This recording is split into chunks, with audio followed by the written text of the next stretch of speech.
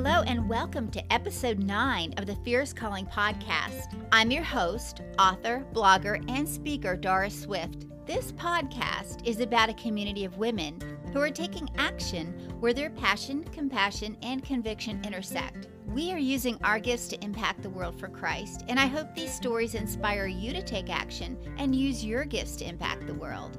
Have you ever experienced a spiritual wilderness? Perhaps you're going through one right now. In this episode, I'm talking with Corella Roberts. Her fierce calling thus far includes a difficult season in Bush, Alaska, and adventures in Thailand. Hear what she learned during her spiritual wilderness, what her family is currently praying and waiting for, and how God is using her in a land that is less than 1% Christian. Plus, she's writing a book, and we get to hear the details about that. Listen in as I have a chat with Corella Roberts. Welcome to the Fierce Calling podcast. I have my friend with me today, Cora, also known as Corella, and she is coming to us from Thailand. Hi, Corella. Hi, Doris. Such a pleasure to be on with you today. Thank you. I know I guess I would say good morning to you, but you would say good evening to me.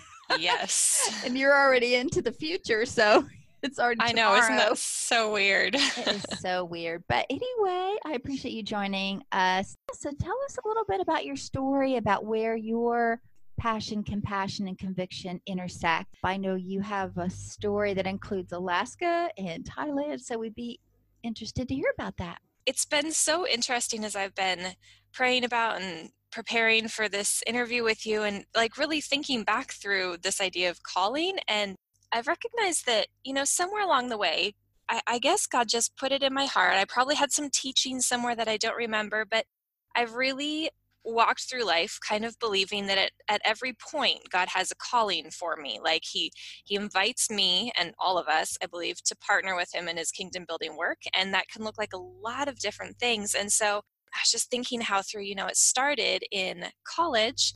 I went to University of Northwestern in St. Paul, Minnesota. Mm-hmm.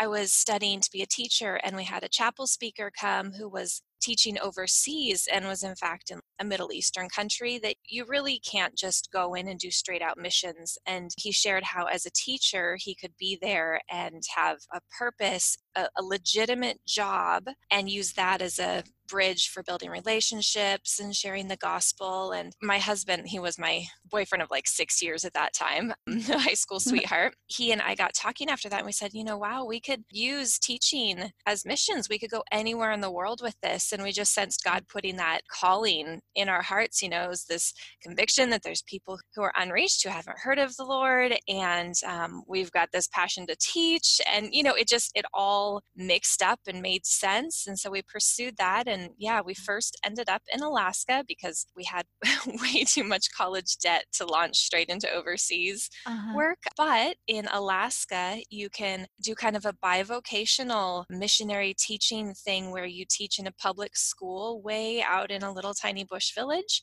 And you're paid, and we got our college debts paid off, but we also specifically partnered with the missions agency, and our heart was to love people right where they were, to do Bible studies in our home with those who were interested, be the light of Christ. Some otherwise pretty physically and spiritually dark places. So that was kind of how it all started. And, since then, I remember specifically a distinct day that we felt like we were supposed to start a family. And at that point, motherhood really became the call for me. I just knew this is the point where the Lord says, okay, the work I'm now asking you to do is with your children. They are your greatest disciples now. And so that became the calling in my life for a good season of 8 years. And, in that time, we moved to Thailand and we're teaching at an international school here. Just my husband has been. And now both of my children are in school, and God starts stirring things in me again and brings me back to this love I've had for writing since I was a child. And I've gone back and written through our 7 years in Alaska and am working on turning that into a book to be published. So that's just another place where it's I've sensed God, saying, okay, this is something you're passionate about. These are gifts I've given you. This is something that's right in front of you that you can walk in. These are the people that you love that I want you to reach with it, and it's Yeah. just, I love those three words that you use, the passion, compassion, and conviction, Mm-hmm. because that is how it plays out. God starts using them, stirring them. And, if I'm walking with him, if I'm paying attention, it's just kind of the most natural thing to say, okay, God, this is the next place you're calling me to. This is the season for this. This is the season for that. And this is how I can partner with you right now. Yeah, I love how you were talking about when you thought about having a family and then your calling for that was being a mom, because Mm-hmm. that is a calling. And Amen. yeah, definitely. And it certainly isn't an easy job or an easy calling, No. but God definitely has called people too, women too, in certain seasons of their life, if that's what He has for them. And I love how you all were willing to just go to Alaska. And like you said, it may not have been the point in time where you were able to go into foreign missions overseas, but yet you were able to minister in mission right there while you work Mm-hmm. through, your college debt and that kind of thing. So that probably quite an experience to be out there in the bush.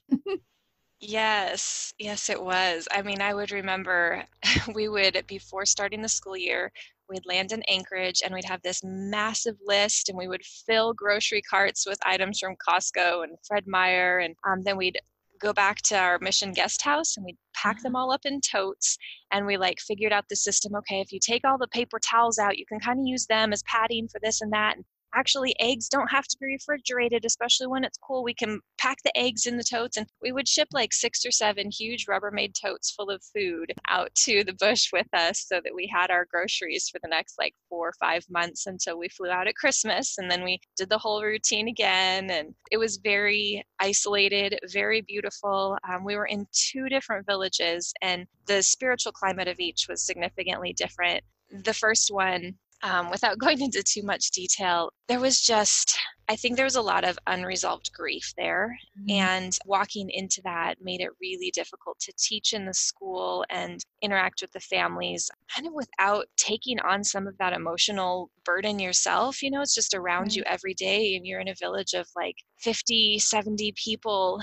And it was heavy. The Yeah. atmosphere was heavy. There were some really difficult things that happened. The first year we were there were 4 teachers. Mm-hmm. I was the kindergarten through 5th grade teacher. And well, I guess I started out kindergarten through 4th grade. And then there was a 5th, 6th, 7th grade teacher. And then there were 2 high school teachers, one of which was my husband. And one of those high school teachers was transferred out in November to a different school. And so all of a sudden, our first year there, partway through, we're scrambling to redistribute her load. And it was a Wow. crazy That was a season. challenge. Yeah, it was. That was a time that the Lord really did some reworking in my heart.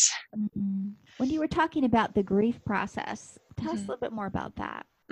Well, they often like to talk about grief in stages. Mm-hmm. And one of the interesting things I learned is that grief can also be a communal process. The villages that we worked in, they're so close knit that often if somebody dies, there's something traumatic that happens, even just in the culture. We were working mostly with the natives, and, they weren't put in reservations in Alaska, Mm-hmm. but their traditional ways were lost. And going back to the grandparents of the children we taught, a lot of them were in schools that literally slapped their mouths if they spoke their native tongue and not English. Oh.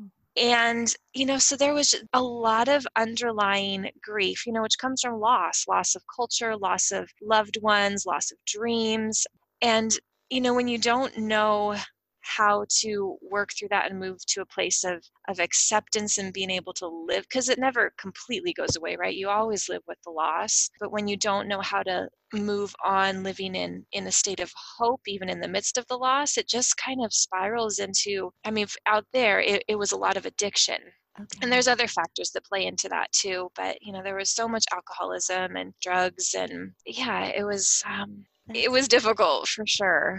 To listen to what you were talking about regarding that type of grief, because there are such different types, and it's Mm-hmm. not always necessarily the loss of a loved one or a friend. It's a loss of something that you felt was part of you, or, a Mm-hmm. big change in trying to navigate unknown territory and unknown waters, and can be Mm-hmm. really a difficult transition. Yeah. And so how long again were you in Alaska? We were there for 7 years. Hmm. And, it's interesting. I'm reminded as you talk, it took me a while to recognize that in our first couple years there, I was really going through some grief too, and I hadn't expected it. You kind of jump into the call, or at least I did. Maybe I'm sort of a head first kind of go-getter type of person, but Uh, jumped into that call like, yes, Lord, I want to go serve you. I want to do this teaching as mission thing. Like, this is great. How are you going to use me? mhm. And it involved more pain than I expected. And I don't want that to sound like a discouraging thing, but it was just the reality that I had some expectations that I wanted the Lord to meet. Yes. And, giving up my sense of security from where I was at with my family, and then my good community from Minnesota and the church we were a part of, like all that, I had to grieve letting that go and moving into this place that was really a difficult place to live.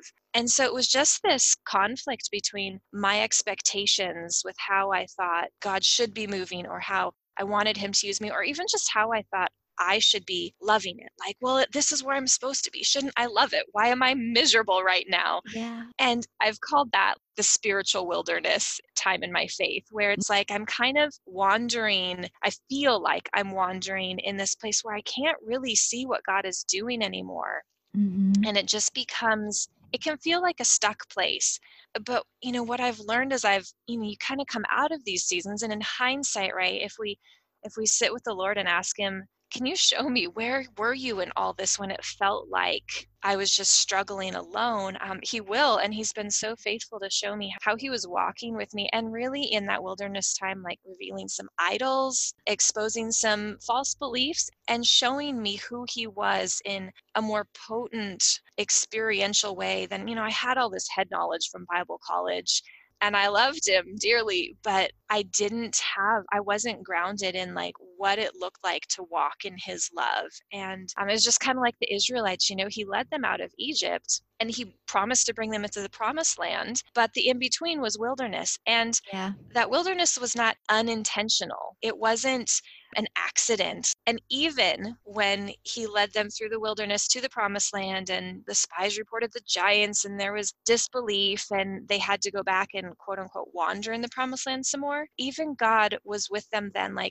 I discovered not too long ago that in the last verses in Exodus Yeah. talk about how the Lord led them through the wilderness, that pillar of fire by night. Yeah. And, he was leading them the whole way. His purposes, how he's revealing himself to them. And it's really a beautiful formative time. But it can happen through a lot of different stages in our faith, but sometimes it happens after we answer that calling, and our expectations don't quite match with the reality of following God. Yeah, I love how you described all of that, because it does make you think about the fact that what if they had gone right into the promised land? Would they have had that same connection and relationship of knowing the Lord is our everything? We have to depend on him for everything, and how you had walked through and call it your spiritual wilderness. It did remind me of that, and then you kind of went right into it about the Israelites and how they spent all those years in the wilderness. And I love also how you remind us that even during those times where we feel like it's a drought, or we feel like, where are you,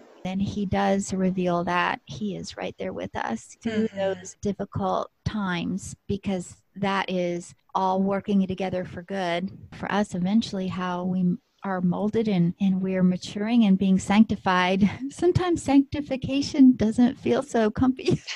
Right. And Yeah. I love also how you brought out our expectations, because when we think about calling and we think we were born for this, that kind of thing, where it seems like it should feel like all the puzzle pieces finally fit together and everything's going to run smooth and it's all going to be great. I mean, obviously we don't really think it's always going to be that way, but Yeah. do have, like you say, expectations of, if this is what I'm supposed to be doing, it will feel like I'm supposed to be doing it. But sometimes it doesn't, does it? Right. Yeah, that's exactly true. And I will tell you, one of the most significant things God has taught me in following him and walking through some wilderness times is the idea that I really believe, first and foremost, our calling. It's like when people ask Jesus, what's the greatest commandment? And he said, love the Lord your God with all your heart, soul, mind, and strength. And the second is like it, love your neighbor as yourself. And I think that lines up perfectly with this idea of calling, in that first and foremost, God calls us to himself.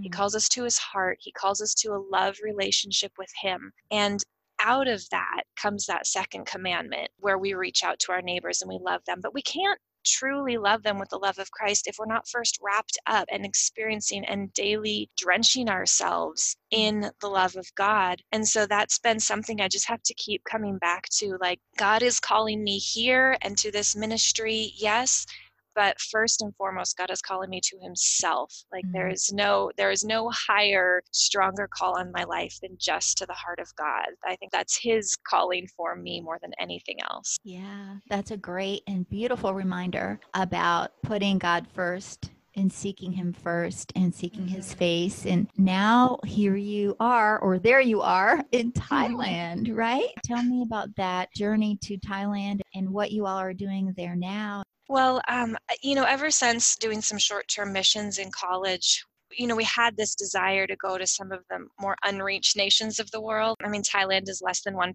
Christian. After 7 years in Alaska, debts were paid. We'd had a couple kids.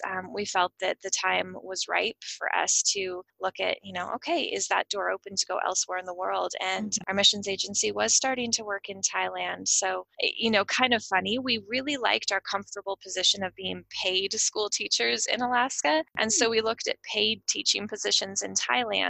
And the area they were working in had 2 international schools. One of them paid and one of them didn't.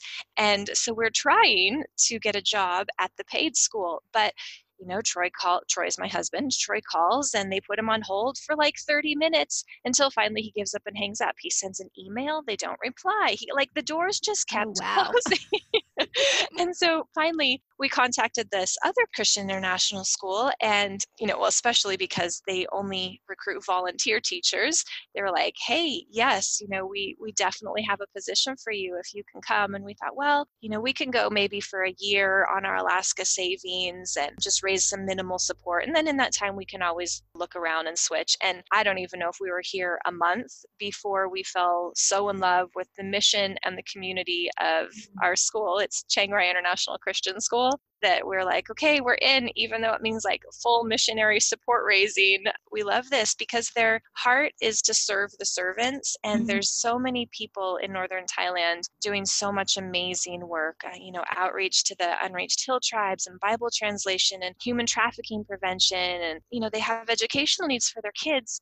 And not all of them are equipped to do that via homeschool. Most of them don't want to send them away to a boarding school. The nearest one is 3 hours away. The Thai school system here is very shame-based and very, you think this way, you do this way. There's no creativity allowed outside of our box. And so most do not want to send their kids to a Thai school either. And so especially coming from that remote place of rural Alaska, we were like, yes, coming here where we can support this community, we realized how beautiful it was to support one another and to walk alongside each other in ministry.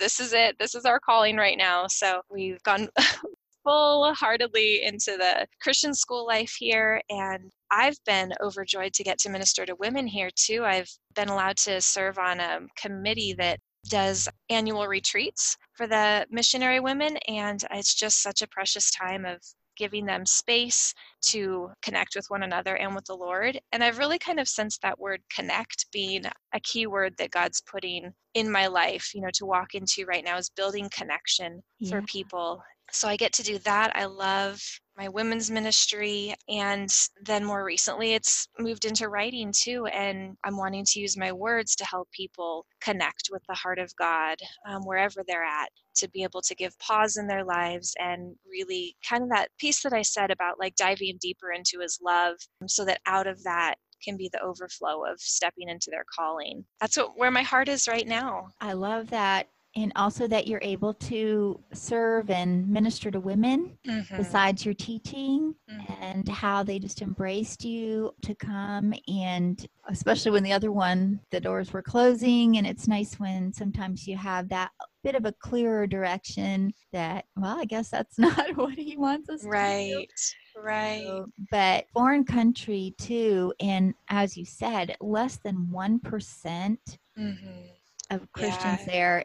That is just mind blowing when we think about Mm-hmm. here, a church on every corner, and it's difficult to fathom that kind of need for the gospel to be shared Mm-hmm. over there. So what is on your horizon? Well, we've got a couple things where, we're committed to be here for a while. And in the meantime, we've applied to adopt a Thai child. And that's a long, drawn out process. We're trying to do a domestic adoption right through the Thai government. That's been we could go down that rabbit trail of another sense of calling we've had even since before we were married.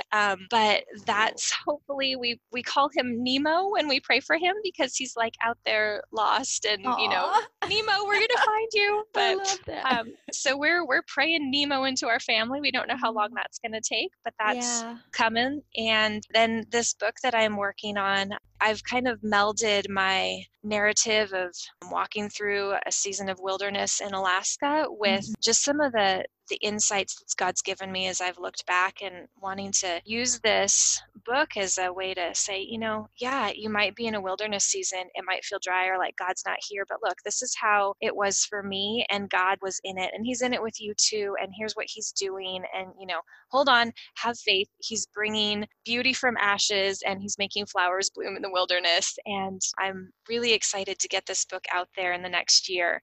Yeah. So that's coming.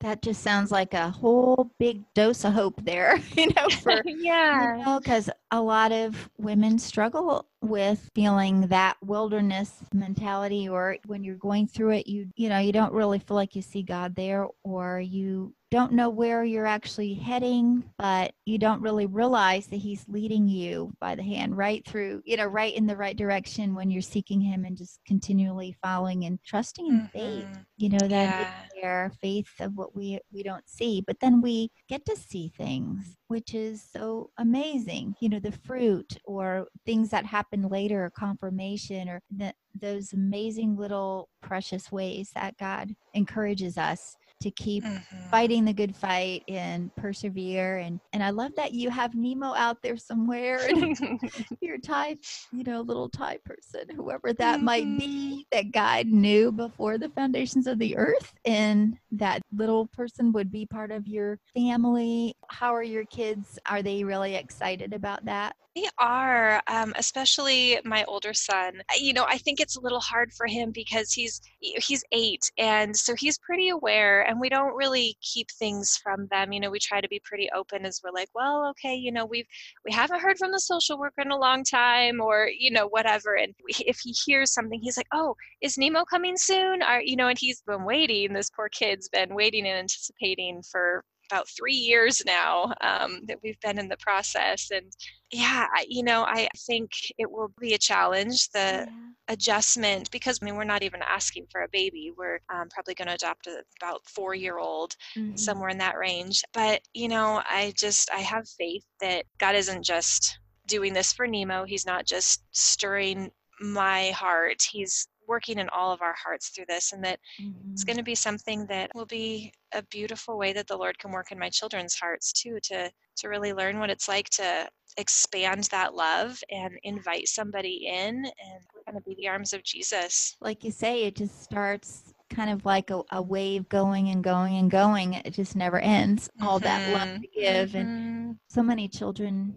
need that. And We can do that in Thailand. We can do it in our own backyard here in the U.S., wherever God calls Absolutely. us to do that. And that's very inspiring. And I know that your book is going to really bring a lot of hope to people and minister to the hearts of women. So how can women connect with you, Cora? I have a blog where I do write weekly encouragement for drawing closer to the Lord, connecting with Him. And that's just my name, CorellaRoberts.com. So you can find me there. And then on Instagram, I'm Corella.Roberts, or you can find Corella Roberts on Facebook too. So I'd Great. love to connect with listeners in any of those ways. That would be wonderful. I will put that information in our episode notes so people can find you and connect with you. And I appreciate this. So you're just starting your day where you are. That's right. The sun's coming up. Amazing. Well, thank you so much for joining me on the podcast. And Absolutely. I'm Thank you. looking forward to seeing how things develop with all that's going on with your book and how your family expands. Thank you, Doris. It's been a pleasure. All righty, friend. Well, we'll talk soon. Thank you for listening, and I hope you were inspired by the words of encouragement and hope Corella shared today. You can connect with Corella at CorellaRoberts.com, and you can also find her on Instagram and Facebook. I'll add those links in the episode notes so you can check it out. I'd also love to connect with you as well. So hop on over to my blog at dorisswift.com. There you'll also find some free gifts. I have an ebook, Step Out of Your Doubt and Into Your Calling, tip sheet for sharing your faith with others, and some fear-fighting scripture verses you can download and print. So where is the place where your passion, compassion, and conviction intersect? Your fierce calling is wherever God is calling you to in the season that you're in right now. Friend, your life has purpose and the world needs your gifts. I'd like to leave you with this encouraging word. Now may the God of hope fill you with all joy and peace as you believe in Him, so that you may overflow with hope by the power of the Holy Spirit. Romans 15:13. Join me next week when I meet with another woman who is taking action where her passion, compassion, and conviction intersect. Until then, have a blessed week, and I'll talk to you soon.